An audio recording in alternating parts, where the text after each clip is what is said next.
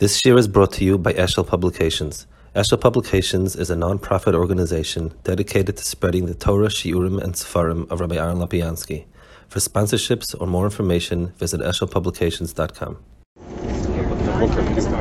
Okay. First of all, we want to welcome Jonathan Sperling.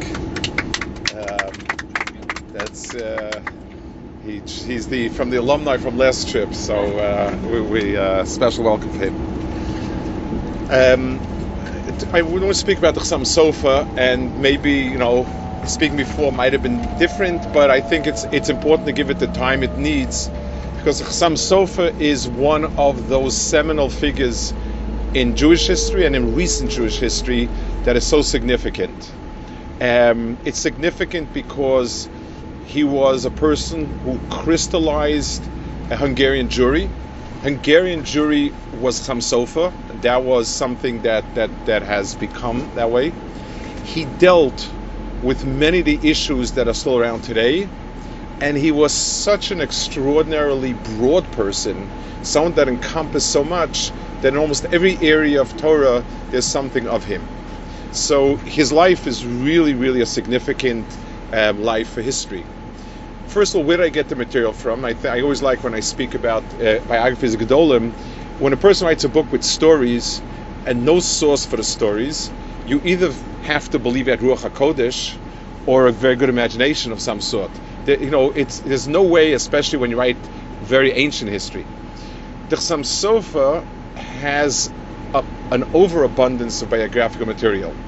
The most famous one and the benchmark is a grandson of his who wrote Chut HaMeshulish, which is about the Chassam Sofer, the Kiveger, and the Ksaf Sofer. We'll explain why in a second. And that became the marker. If something is not there or it's there differently, you ask yourself why. There were one or two small works beforehand, and there were many works afterwards, sort of bringing more material and so on.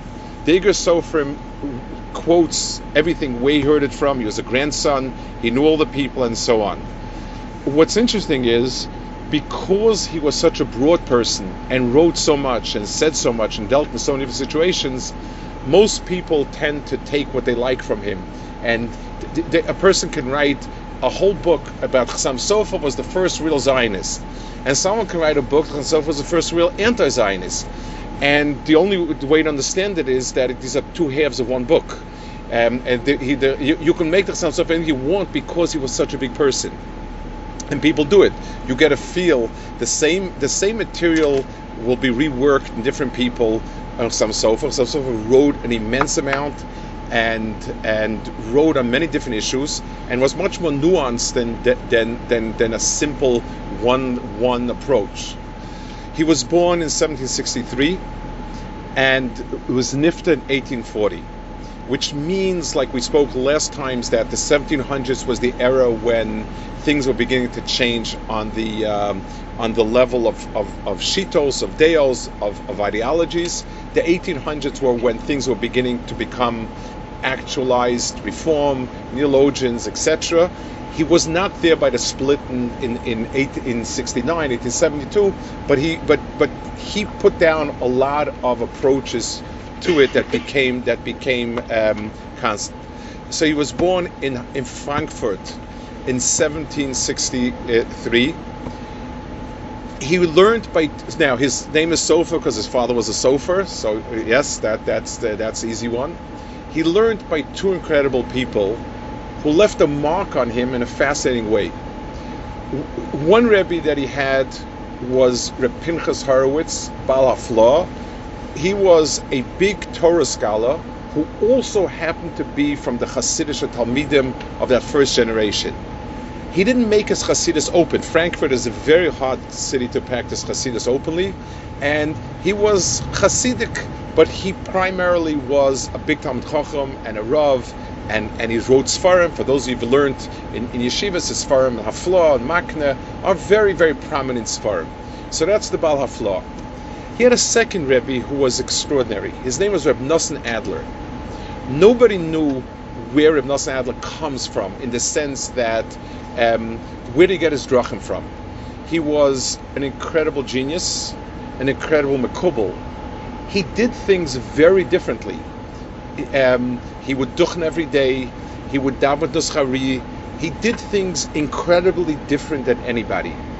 The city of Frankfurt, good Yankees as they are, was very annoyed with him, but he was like a malach. So they reached a certain understanding that he must have his own minyan of no more than 10 people, and whatever he does for himself is untouchable. Other people, not public. So Rav Nosson Adler was not a public person.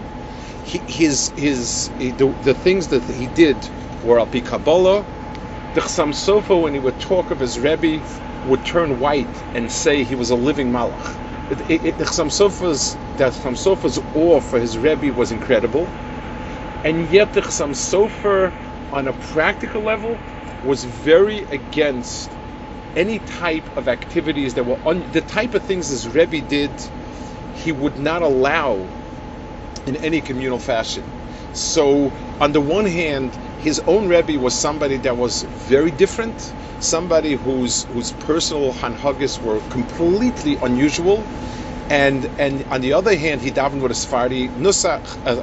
He was very different, and yet, and he held him. He said this. He was anything that he saw by Nosson Adler must be halachically correct. Impossible that he did something that was not correct. That was his type of regard. On the other hand, the idea of not allowing a community to stray from the straight normal was very strong in some stuff, as we'll see. And those were the two people who were his rebbeim. He was a Rav in one or two other places, in Nickelsburg, and he became a Rav in Pressburg in the early 1800s, and was there 32 years a Rav until he passed away in 1840. He was married 3 times. His first wife passed away quite young. I don't think he had any children from her. His second wife was the daughter of one of the other great Gedolim of generation, Reb Akiva Eiger. Anyone who's learned, Reb Akiva Eiger is a name is the shining brilliance of the last few generations. And he married a daughter of Akiva Eiger. Her name was Sarah, and he had his children from her. She passed away, I think, 10 years or so before he was nifter, and he remarried another time. But the yichus of the family, the Chassam Sofer family, is that they come from Chassam Sofer and Reb Akiva Eiger. The regard for each other, Reb Akiva Eiger called him the king of Jewry, of Klal Yisrael. Nisi Yisrael, he called him. The Chassam Sofer held himself when they came.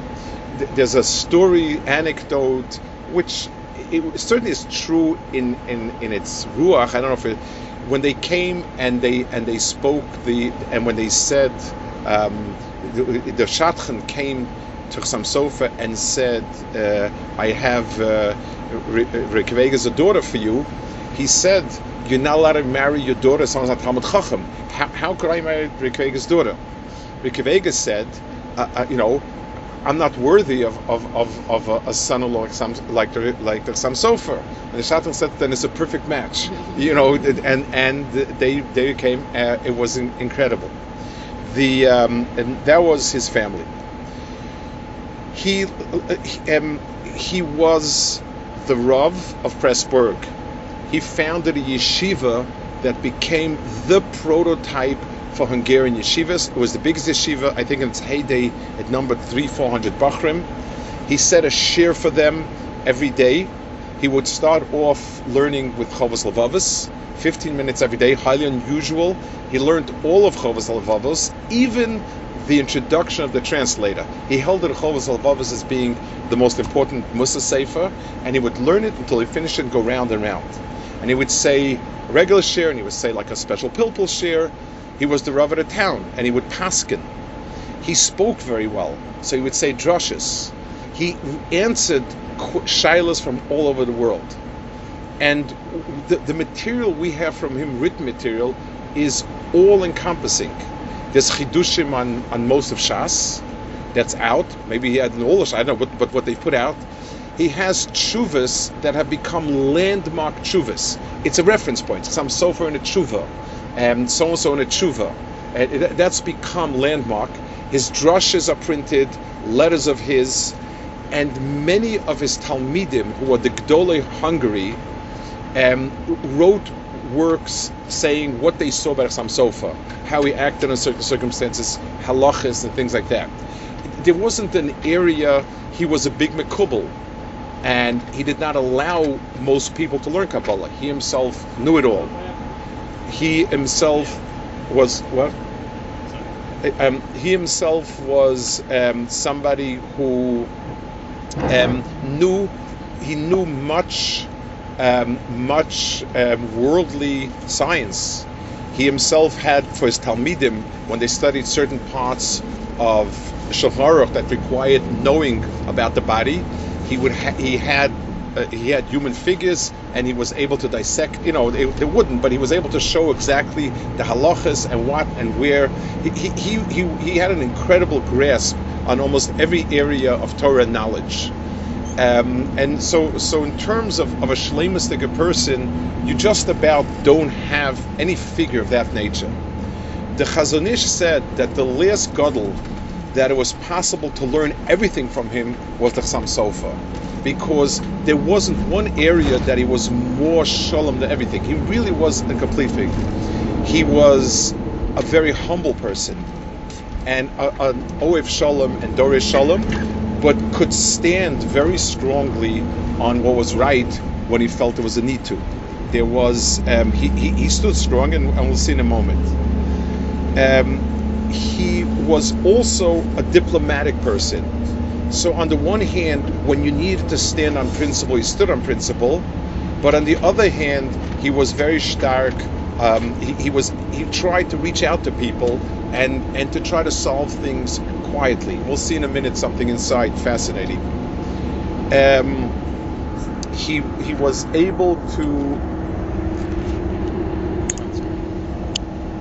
He was able to. He created such a kavod for his rabbanis that no one dared argue with him. Even the people that he opposed, they would always refer to him as a good person, as a person who means well. At the worst they could say is somebody misled him. People acknowledged, even the people that he fought bitterly against. Many of the reform leaders said that as a person he was a very warm person, a good person, a kind person. It was a very fascinating relationship. I think of all the areas of Yiddish life that he felt very strong about, Rabbanis was the strongest. Whereas in Lithuania, the yeshivas and the Talmidei Chacham learning in yeshivas, the yeshivas became the center of Yiddishkeit, and a rav in a town was more of a fulfilling a task. In the Hasidus, there was an emphasis on the Rebbe, and the Rebbe didn't have to be linked to any town. He felt community and a Rav. The Rav in the community is he's the most significant person. He led his Rabbanis with a tremendous amount of dignity, strength, and his Talmidim were like that. His own personality was a fascinating combination. I'm sorry? They offered a job, and it was a big city. I mean, that's how people. He was first a rav in a small place, dropped into something, then he moved up. That's how things used to work. And in Pressburg, he stayed. He was offered different rabbanos. He stayed in Pressburg. Pressburg became his town. He felt he had a German flavor to himself because he grew up in Frankfurt. So he spoke a German Yiddish. The old Chassam Sofer people, when they imitate him, they speak a very Yekish Yiddish. He was clean, neat, organized, timely, and everything ran, with Seder. He once saw his wife opening a letter that came to him and, reading it or glancing at something, and he was very upset. He said, "People send me the letters, not to you. I asked that this not be done." He was everything was done extremely mesuda, proper, integrity. Those were things and it lent itself. Your typical Oberlander, who were the Hungarians that took over his shita, and like we spoke 2 days ago, Hungary had 3 parts to it. The Chassidim respected him but never took to him. They took to him, but not under Kashka. But this is Slovakia plus that part of Hungary that's around it. He became the model. And the typical Oberlander, I don't know if you noticed the person davening for the Amid, he's been corrupted a bit, but the typical Oberlander wore shorter jacket, a more, like a modern hat, a tie, not in his generation, but later generations wearing a tie, speaking a sort of proper language, not slurring words, sort of giving it, and being sort of part of the world in terms of structure, society, and so on, was very important. He took over. Sorry. Yeah. Sorry, he was trying to integrate more into. Not integrate. No, the aura, the personality that he projected, that became the model for students, was neat, structured. You had to be. You weren't part of society, but they needed to respect you. They needed to see a dignified person who speaks well, organized, proper, and so on. Those were things that were extremely important to him. And he was I guess, working at the yeshiva at the same time that Everything. Volozhin was strong, right? I'm sorry? Volozhin was strong at the same time. Volozhin and his yeshiva in Pressburg, in those days, were as far as Los Angeles is to Yerushalayim. We're traveling with a bus, and if we'd have the patience, we would end up in somewhere we could end up in Lithuania this afternoon. In those days, those worlds were so far apart, they hadn't heard of each other. You have to understand, we're traveling in a bus now, sitting back. I mean, if this was the good old days, this would take a week to travel. Depending on horse or buggy, or train, or whatever it is. They didn't see each other, they didn't know each other, and that's why people. By the way, the point that Howard is making, you had charlatans travel from community to community, and they were able to get away with it. There was no WhatsApp, there was no posting anything online. There was a person could what? and you could, so people didn't know of each other. So, and it was a very different yeshiva. And I spoke with Leslie and Volozhin. What Volozhin changed was a yeshiva became an entity to itself. If I can give a bad mashal, lahavdil, a community college is there to teach the kids of the area something, a better profession for themselves. A great academic center is there to promote the understanding of X, Y, or Z. Volozhin was a yeshiva where Gedolei Torah would learn. It wasn't attached to Volozhin. Volozhin happened to be a community. The yeshiva happened to be Rav. It had nothing to do. Volozhin was a wisp of community. This was a major yeshiva. It was really divorced from it. Chassam Sofer was Pressburg. This is our yeshiva. This is where we're raising kids and young Rabbanim. And the Rabbanim went out. They became leaders community. They touched base with Chassam Sofer. And all of Hungary was under him. There was nothing doing there that didn't meet with his approval, unless it met with his disapproval. In other words, it was by teaching and bringing his Talmidim out.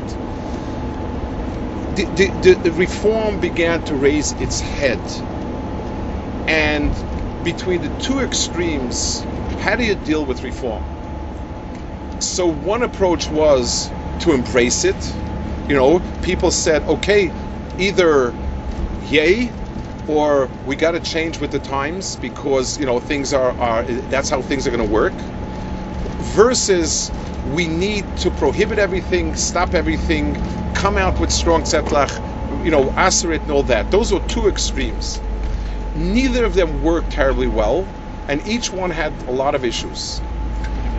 The Chassam Sofer said, and as soon as Chassam Sofer got the sense that the small changes people are making are there to get people slowly moving to make major changes, and the real point was not where the bima should be, but to slowly begin to roll the ball downhill, That's when he put a stop to it. And basically he came up with a very famous saying, Chodesh Asman Torah. It's a play on words. It means, literally, Chodesh is the new crop you're not allowed to eat before the second day of Pesach. He said Chodesh, meaning anything new cannot be introduced in Torah. It really was a play on the words. But his point was, changes, it's like when you have a garment and you have a hem. You open up one small thread on the hem, it's just a question of time till it all unravels. And his sense was, it starts with small changes and it's going to end unraveling. He was proven right in Prague. Prague was an easygoing city. We'll speak about when we get to Prague. And Prague had zero left, nothing from left within a generation. And they didn't have less Gdolim than Chassam Sofer. They had no Yehuda earlier than him.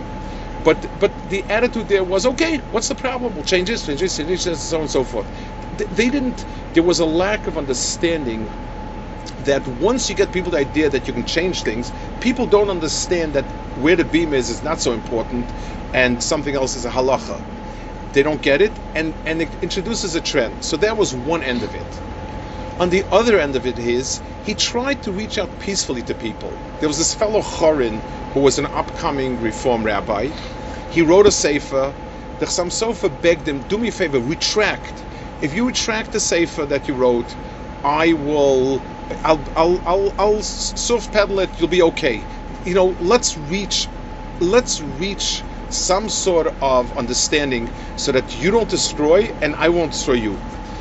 Chorin retracted, and then once again went out, and that's when they publicly refuted him.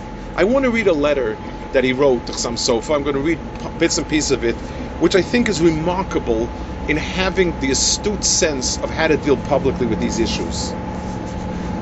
He says, I got a letter from yesterday that you want me to write a book against Chorin's book. Chorin's book had written Nogat Tzedek. He said, I didn't bother replying because I know that, first of all, he said I'm not worthy, which is sort of a modesty. He says, I don't think that that's a smart idea, because once you start publishing, they'll publish back again, and it'll become a war of publishing works, and the people sitting in the bars and cafes will be the ones to decide which book is a better book. It's not a winning situation. It says, and also hopefully maybe the problem will resolve itself and it won't become permanent. Why should we make this a permanent part of our consciousness?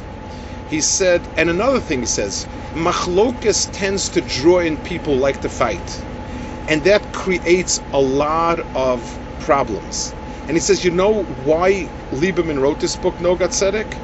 He said, because someone had come out against him and he needed to defend himself, and that's why he went on the offensive.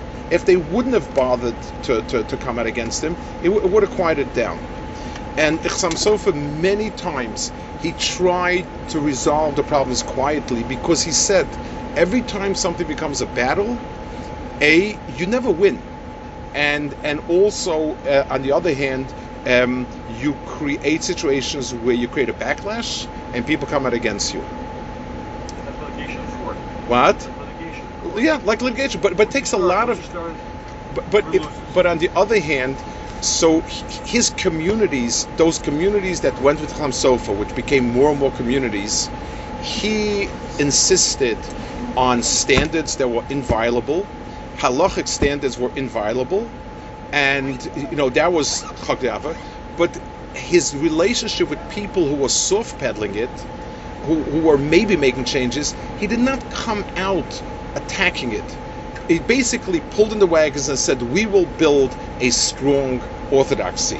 What other people do, let them do. We need to build what's right. So he was very strict about what he allowed in his communities, but was understanding in how to deal with people outside his communities. Was there a clear line between Reform and Orthodox? Was the word Orthodox used? I don't know if the word Orthodox was in his time already, because I don't think it had been so clearly. The real split came 20 years later, after his death, 20, 30 years later. But it started with small things, and it was like a creeping annexation. So he stopped that. One other fascinating a very insightful way of dealing with things. He was a big halachist, and if a din is a din, that's how he's supposed to be. He was annoyed with the Hasidim that they cut corners on certain halachas. He did not think that davening Nusach Sfarad was appropriate. Changing your Nusach, so you changing it to have more words in the Siddur, and this guy's going to change it to have less words in the Siddur. You're introducing a bad thing. Two, we spoke yesterday when Rav Teitelbaum came out with a tshuva, or not tshuva, he told people in his community that if you daven Nusach Sfarad, it's so holy that you can't wear the woolen clothing. He said, with all due respect, that's rubbish. Don't take things that are chumres or whatever it is and make it halacha, anything like that. Very against that. He was very against mixing Kabbalah and halacha. Kabbalah is Kabbalah, halacha. Don't give halachic reasons based on Kabbalah. Very strong against it. But he had to choose between who his allies are and who is the one that the enemies are. He had on the one hand the reforming part of the population who were holding on to Nusach Ashkenaz and weren't going there, but they were making reforms, versus the Hasidim who were making the type of changes that Hasidus demanded. The people in Prague favored, they were strong against the Hasidim and okay with the more liberal wing. He said, I'm annoyed with what the Hasidim are doing, but their heart is with us. So their people, I'm going to write what I think, but I'm going to tone it down. I'm not going to fight with them. The other people are headed for trouble, and we need to make a sharp line with them. That's what, yeah. Very much. And the results are clear. Hungarian jury stayed firm and strong. Czech jury is gone. Nothing left of it. And Matzevis, wonderful Beis HaKvaros. Nothing else. And it was a das of a big person to realize when are you on board in principle, and when is it that you are. It was based on his perception of what halacha was. It was based on his perception of people. It was based on sizing up the movement and asking themselves, where are these people going to, and where are these people going? What's their real agenda? What's their real agenda? History proved him extremely right. His attitude about limudei chol is fascinating. He was a person who gave haskamas on science books, on a book written on geometry, on a book written on math, on other things. He gave haskama. If the person was an Erlicha person, there were many people in Pressburg, who studied in yeshiva, and they will write. They'll write that I studied yeshiva by Chassam Sofer, and I also complemented myself with other studies. As long as the person was an autodidact, he didn't go to university, as long as he felt his ruach was straight, and this was really just another body of knowledge that he's absorbing, Chassam Sofer was quite pro it. The Chassam Sofer, there was a question at town what rabbi to take. They gave him two choices. He said, I have a third choice, who is a Talmid Chacham like these people, but he's sophisticated and he speaks the language, and since this is a community where it's important, I would like to have him there. So he appreciated that.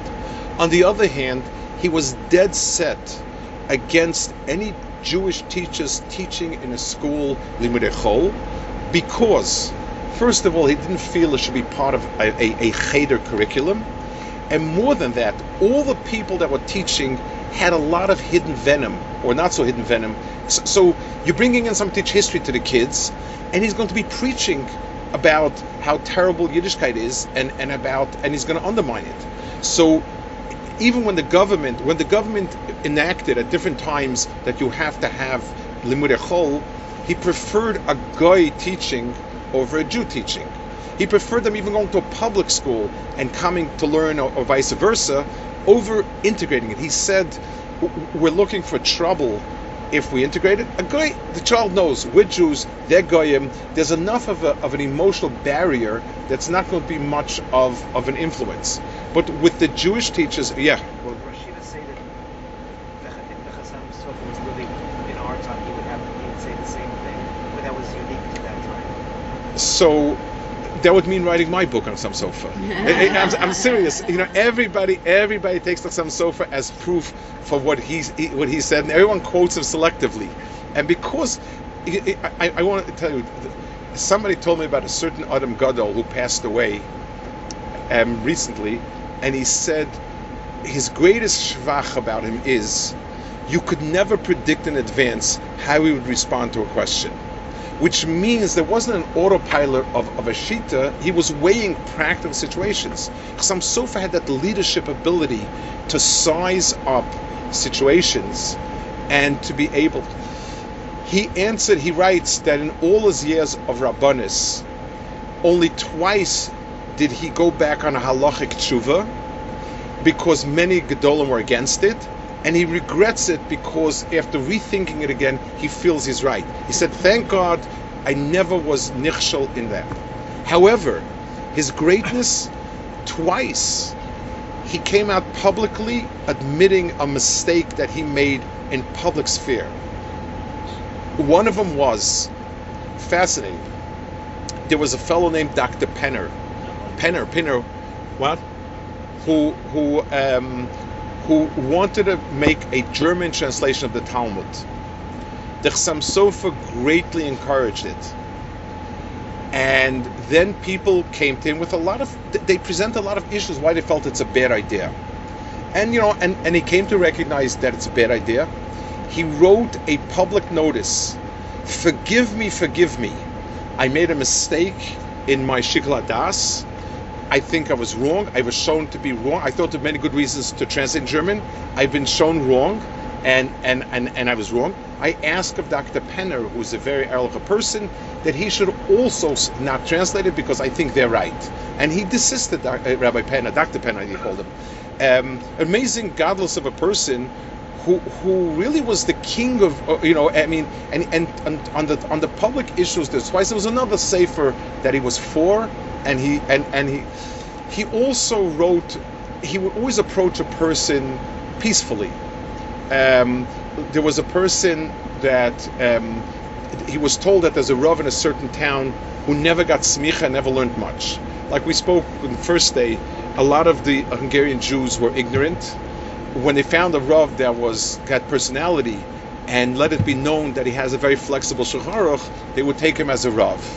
And they told him that he writes him a letter and he says, my dear Rav so-and-so, I've heard it from people that about that you don't have formal smicha.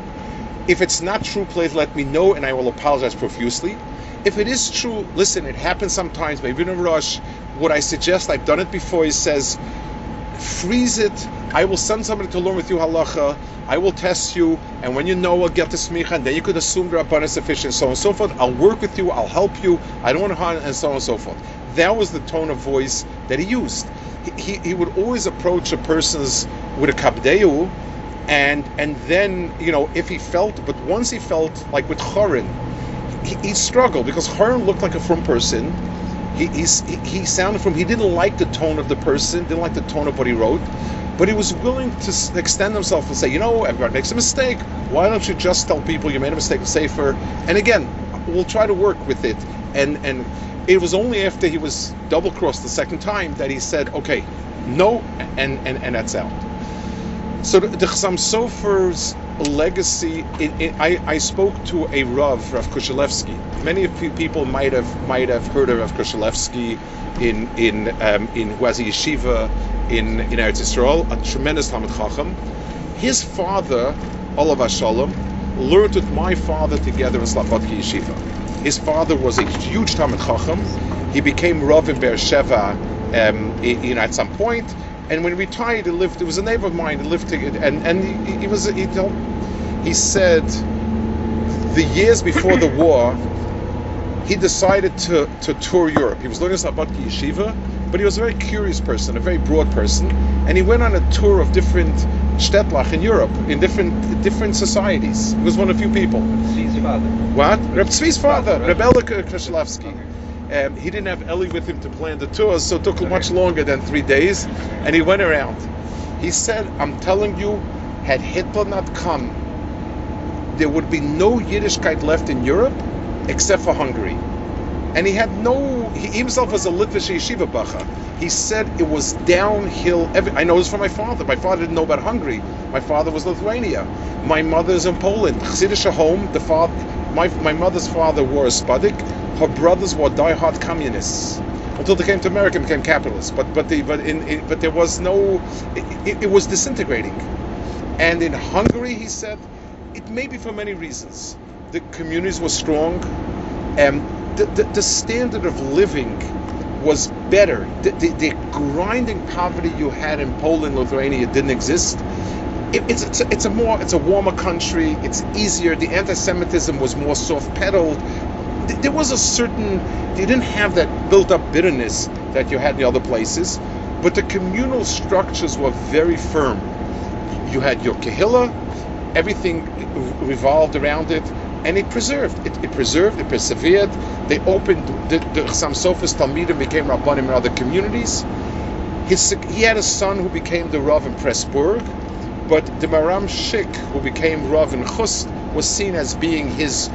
And if you look at the Maram Shik's Sfarim, he had a lot of the same things. He told Rabbanim would come to him you'd see they write to him that this Rebbe opened up shop in town. It's a chutzpah. And he would write, you're right, but don't make an issue of it because it'll only create problems. It reach some sort of concordance, reach some sort of agreement, and live and let live because that will preserve everything. So Hungarian Jewry really was the one model that survived. What is fascinating is it didn't survive the war. There is nothing like it today. There is nothing of that structure today at all. The people in his community, those who were saved and came to America or to Eretz Yisrael, were absorbed into the Hasidic communities and became Hasidim. So when we speak generically of a Hasid, it's really the people who call themselves in Borough Park Hamish people are those type. They're that genre. I asked recently. There's a Rav in Borough Park, Tenker Rav, a Friedman, who was born in Hungary and grew up his young years. He was born before the war, grew up in Hungary, and I asked him about it, and he said it comes because of their Erlichkeit. He said they came to America. There was no structure. They didn't want to become more modern. The only ones who retained the old flavor were the Hasidim, so by default they became absorbed into Hasidic communities and it disappeared. There is nothing like it. It could be because you need a community like it. It doesn't exist. A yeshiva, Lakewood Yeshiva can exist no place. Lakewood was a no place, and you had a strong Rosh Yeshiva, attracted bright Talmidim, and Hasidic Rebbes don't need geographical zones. So Satmar Rav came to America, very charismatic person, drew a lot of people. Ger came to Eretz Yisrael, they drew a lot of people.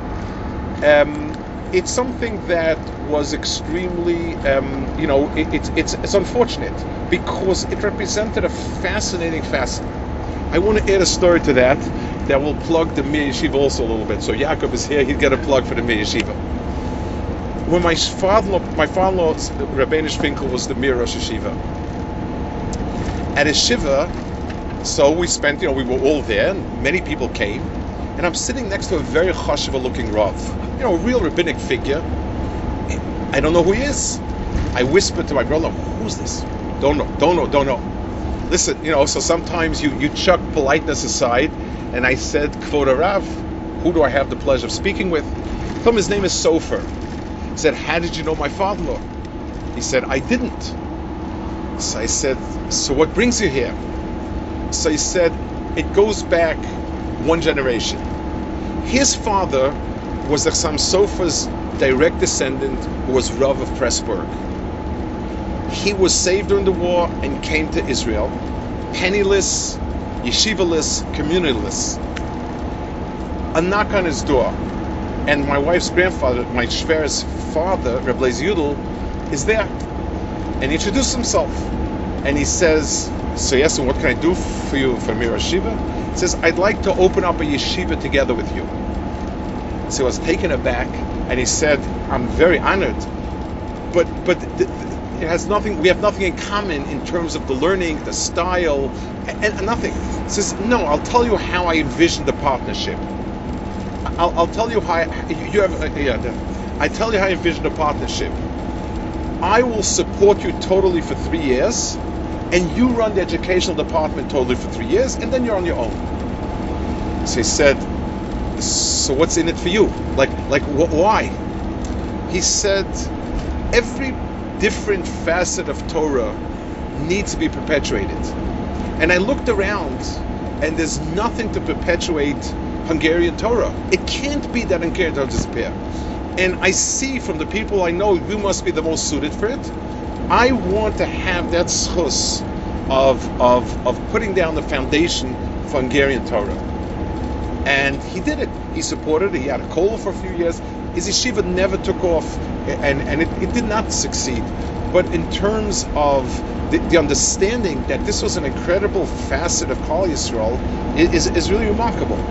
And it's something that you think the ability to reach that balance, community, yeshiva, modernity, preservation, respectable interaction with the world, and yet being able to be your own person, that really was incredible.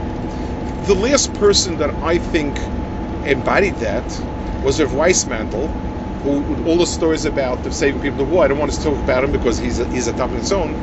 He was a person who grew up Nitra in these places, which was sort of all coming from that same place. In Europe, he wore a tie, short. He was a genius, an incredible genius, very stark.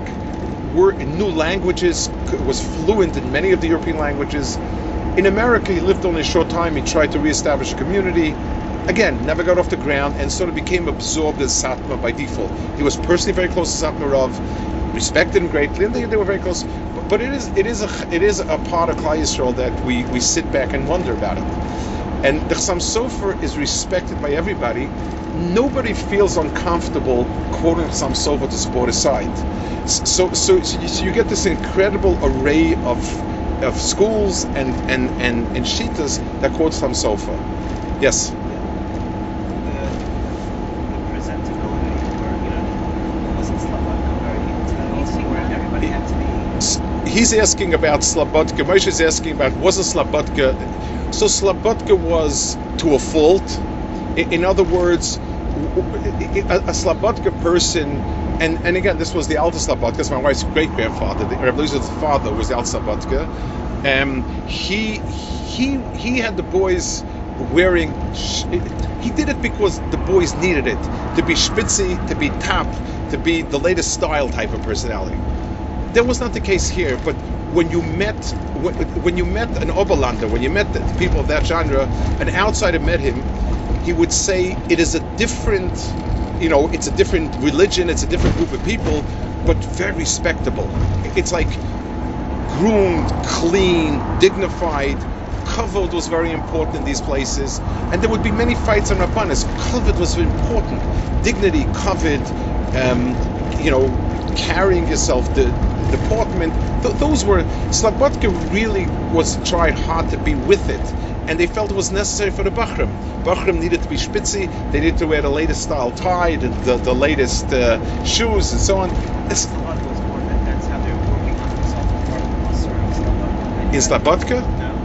I think it had to do because people in yeshivas in Lithuania was so downcast, so depressed. They were nebs. So the Alter felt we're taking it from being the nebs to being the cool guys. He wanted to attract not the nebs but the cool people, and it worked. In Slobodka it worked. But this was a community, and very, very, you met the person, his hat was bra. I spoke to somebody, there was a man who had a store in Geula. His name was Greenwald. He grew up and he learned in Popa Yeshiva, which was not Hasidic in those days. It was a real Hungarian yeshiva of that style. And he used to have a store, his son has it, a store selling all sorts of briefcases in the middle of Geula, all plast. And I used to schmooze with him. He was with my father together in DP camps, even though he's a Hungarian from Lithuania. They ended up saying DP camps. So he told me that somebody came. Chust Yeshiva was Puppy Yeshiva was a very big yeshiva. Someone came to the Rav and said, "I want to build a dormitory for the boys instead of the boys sleeping in different people's houses. They used to rent rooms." He said, "Chas v'shalom." I said, "Why?" He said, "Bachrim are not mentioned. If they stay by a couple, by a family, they have to clean their shoes, brush their hats, say good morning, Mrs., good evening, Mrs., they've prepared for Torah, they become mentioned. If I keep in a dormitory, how are they ever going to become mentioned?" You know, I'm just going to reinforce all the bad. But there was, now, in the word balabatish in that community was a mark. It's when you say something about in the Lithuanian community, it was not a mark of honor. Balbatish means kind of very settled, bourgeois, small town. Those were some of the big differences between the yeshiva world and this world. They wanted it and respected it. It was different. And it's interesting. The Chassam Sofer is quoted by the biggest kanoim Yerushalayim. They feel they're following some Sofer's derech, like we spoke yesterday about Rabbi Kiva Yosef Schlesinger and Rabbi Hillel Kalamaya. And Mizrahi people quote him very freely. Moshe Rav Kook has out a Sefer on Rav Kook. You could swear he was the original Zionist. And I'm serious. And Akiva Yosef Schlesinger has a book out where he quotes the most vitriolic things. He's quoting himself. He doesn't. There's no other references, but he claims that he heard from someone who heard. You know, it's a mark of a big person that so many people find their niche in his and his real gadlus was he knew there are many tools and many situations, and you know, fitting the right tool to the right situation is the key to success, and his jury stayed firm until Hitler. Yes. Did he have any opponents, vocal opponents? He Besides, had. like, So he did not have, even the people that opposed him in Pressburg, these places, they couldn't be very public about it because he was so beloved and respected.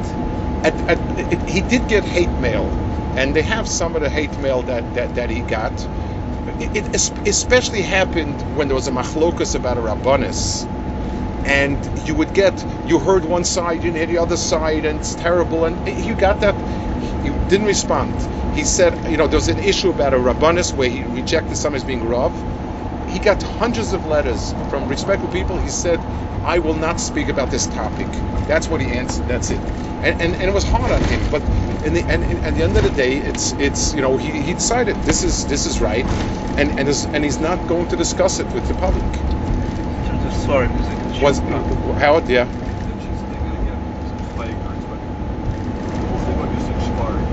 Yes. Very common now. Yes. All which law now Nusach Sfard. Nusach Sfard. Yes. So it's very common now. I'm always in the point where I don't even see the difference anymore. I'm walking in one shul, Nusach Sfard, and then I carry two sterling. Right. So what's the background? And why was it perceived, or why was it considered by the Muslim Supreme League? So his questions about Nusach Sfard, where it comes from, why was it perceived to be so controversial? Nusach Sfard came about the following way. There are Sfardim who in the Sfardim daven what they call today Edot HaMizrach. That's what was the original Sfarad. We daven Ashkenaz. It's an evolution. It's at least 1,000 years where the Nusach is different. It evolved differently because in different countries things crept in, crept out. You're talking about different parts of the world. And that was for a long time Sfaradim daven Sfarad, Ashkenaz daven Ashkenaz, and small variations of unimportant things. Just how it happens.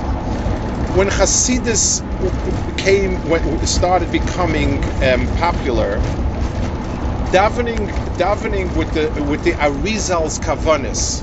The Ari is the big Mekubal who wrote what Kabbalistic thoughts a high person is supposed to have in each part of the davening. And he wrote that, and it was seen as part of the Rebbe's job is to think these kavanas when he's davening. The problem was that Arizal was half Sephardi, and he davened the Sfarad that they daven over there, that the Sephardim daven. So he didn't. So what they did was They copied and pasted. Anytime that Rizal says, think about this in the following words, and those words did not exist, they added those words as Ashkenaz. That's how they did it. I'm serious. Now, big people did it. It's not. So they said they understand Api Kabbalah. This must be right. The Samsofa said, had the Rizal happened to daven Ashkenaz, he wouldn't fit in those kavanas to Ashkenaz. You can't fit into Ashkenaz if you try hard enough. But that started becoming popular to have that type of nusach. The people resisted and said, well, basically, you're high-handedly changing a siddur. It's not an evolution where a community got into a habit of saying something and it stayed that way. You're taking a pen and making changes to the siddur, and that's why the Chassam Sofer was very against it. He said it, but he felt that you have to understand who's on track with an occasional deviance and who's off track. And he felt that the Chassidim are on track. And yes, Nusach Sfarad. So he was very makbid on Ashkenaz. In the original Hungary, there was no such thing in Oberland as davening Nusach Sfarad. If you notice in the shul in Budapest, there's a sign, only Ashkenaz should be davened. The poor Hasidic Yidden have to struggle with those Ashkenaz. The person who today said Kaddish by the caver, using Nusach Sfarad, I didn't say anything. We didn't say Takun once, so I mean. So forget about that. But Yatzah Parkani, what? Yeah. So I don't know, but Al Kapanim, that was the issue, and I know. The first thing they could point a finger at Hasidim as making changes in Judaism was the Nusach. That was a clear change, and they were upset with it. That was the issue with that. What did you want to add? What farm do we have? As a sofa, we have Chidushim on Shas, we have Shilos and Shuvas, we have Drushim on Chumash. He wrote also a diary called Sefer HaZikaron. There was years of war. He wrote entries about different things that happened, different, what's the right word for it?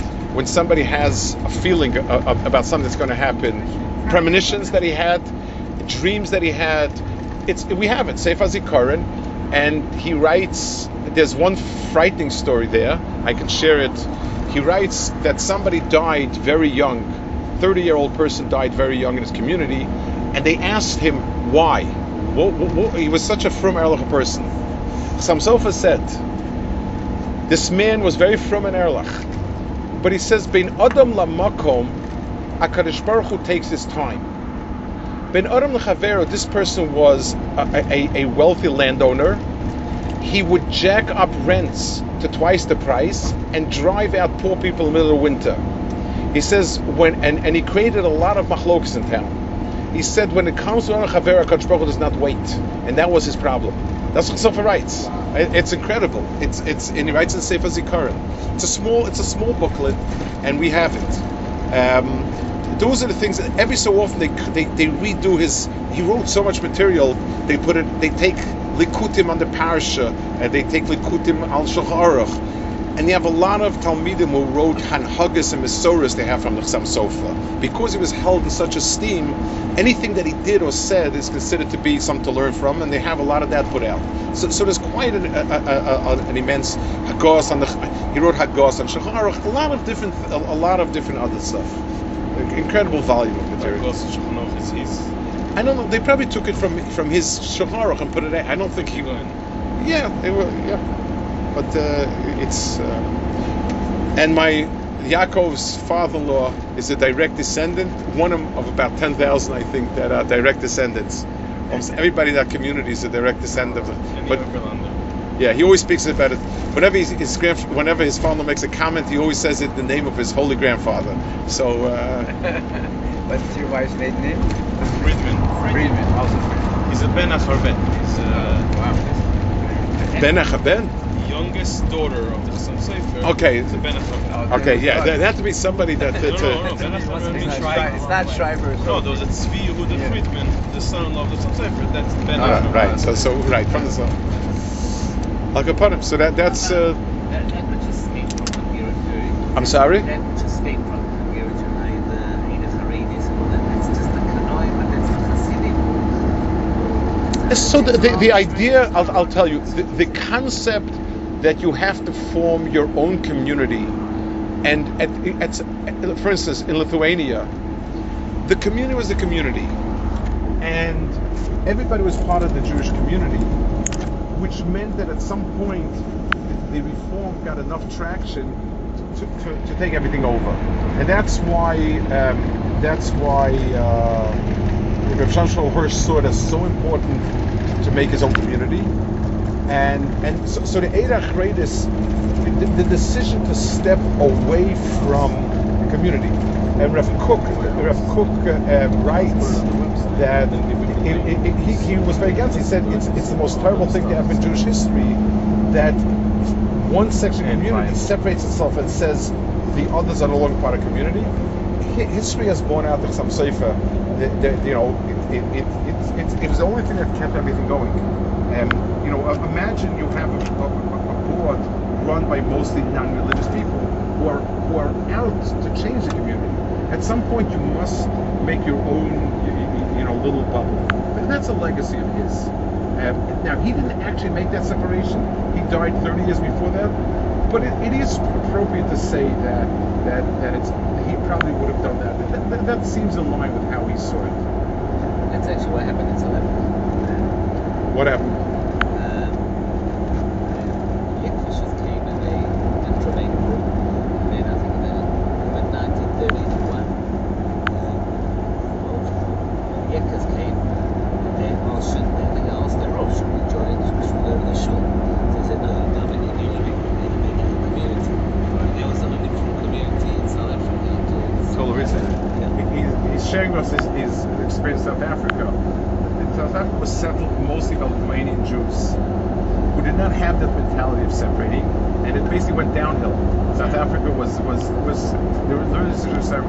was a Yakisha group that came and were told to make their own community, and now for a long time that was the only religious community they kept, because they had their little circle and they were able to keep it from. A lot of the people now in Bali Chubu who was Max with them. What? They brought up this problem from Rome. Really? Were the Yakis Maxer and it's Maxer and Chubu? He said they brought out, right now, South Africa is a wonderfully revitalized community. He met this fellow Chuba. I was there 2 years ago. It's incredible. He said it's because the Yakis brought him out. Rav Shakavitsky. He was brought out by the Yaki community? Oh, he's a Slobodka actually. He's a Lithuanian, but he's brought out by the Yaki community. Amazing. He started the first, and he also had this idea of separate. I think there was some person who started his community called the Kulan, and some old Jew drove there on Shabbos, and he sort of walked in and he sort of told the man, get up. That's what he did, but that's it's very common. You need both. Like I said last time, you need to have what is, and then you can reach out. It's not a steer. It's not a contradiction. It's So, Rav Shimshon from the Hirsch was when? National First was the 1800s, from let's say 18 to 1880, approximately. I'm not. That's approximately the way they lived. So there was overlap. There was overlap, and they actually, because the countries, there wasn't. National Hirsch was up studying in Hungary. He was influenced by the ideas in many ways, and there's a lot more overlap. The ability to speak forcefully, powerfully, put down your principles, the Kehillah structure. This person actually, the speaker of Hirsch, this Greenwald I spoke about yesterday, was a historian, studied for a certain amount of time with Shimshon Hirsch, and he said when he came, it was strange to him. Like Germany looked very different because they had adopted all the external minhagim. They were not against that, so the bima was there, the chassid there. He did not like the style of learning. There was not enough pilpul. It was a lot of pshat. But he said that when Shimshon Hirsch got up to speak, he said it was an unforgettable experience. He said you felt that a Navi was speaking God's word to you. He said that's how powerful Hirsch was. You felt that Dvar Hashem is coming from his throat. And this was somebody that seemed greater abundantly. He said there was nothing like it. Would you say that Rav Hirsch modeled a lot of what he developed on I'll tell you that it's the only man also. Chassam Sofer was German. The idea of Kehillah, the strength of Kehillah, the structure, Rabbanis. What are things that were common? Yes. Okay. Is there another gadol who's claimed by both the Lichta Shalom and the Hasidic Shalom? Chofetz Chaim. Chofetz Chaim would be somebody maybe everybody would was yeah. But you're right. There are not many that. The way the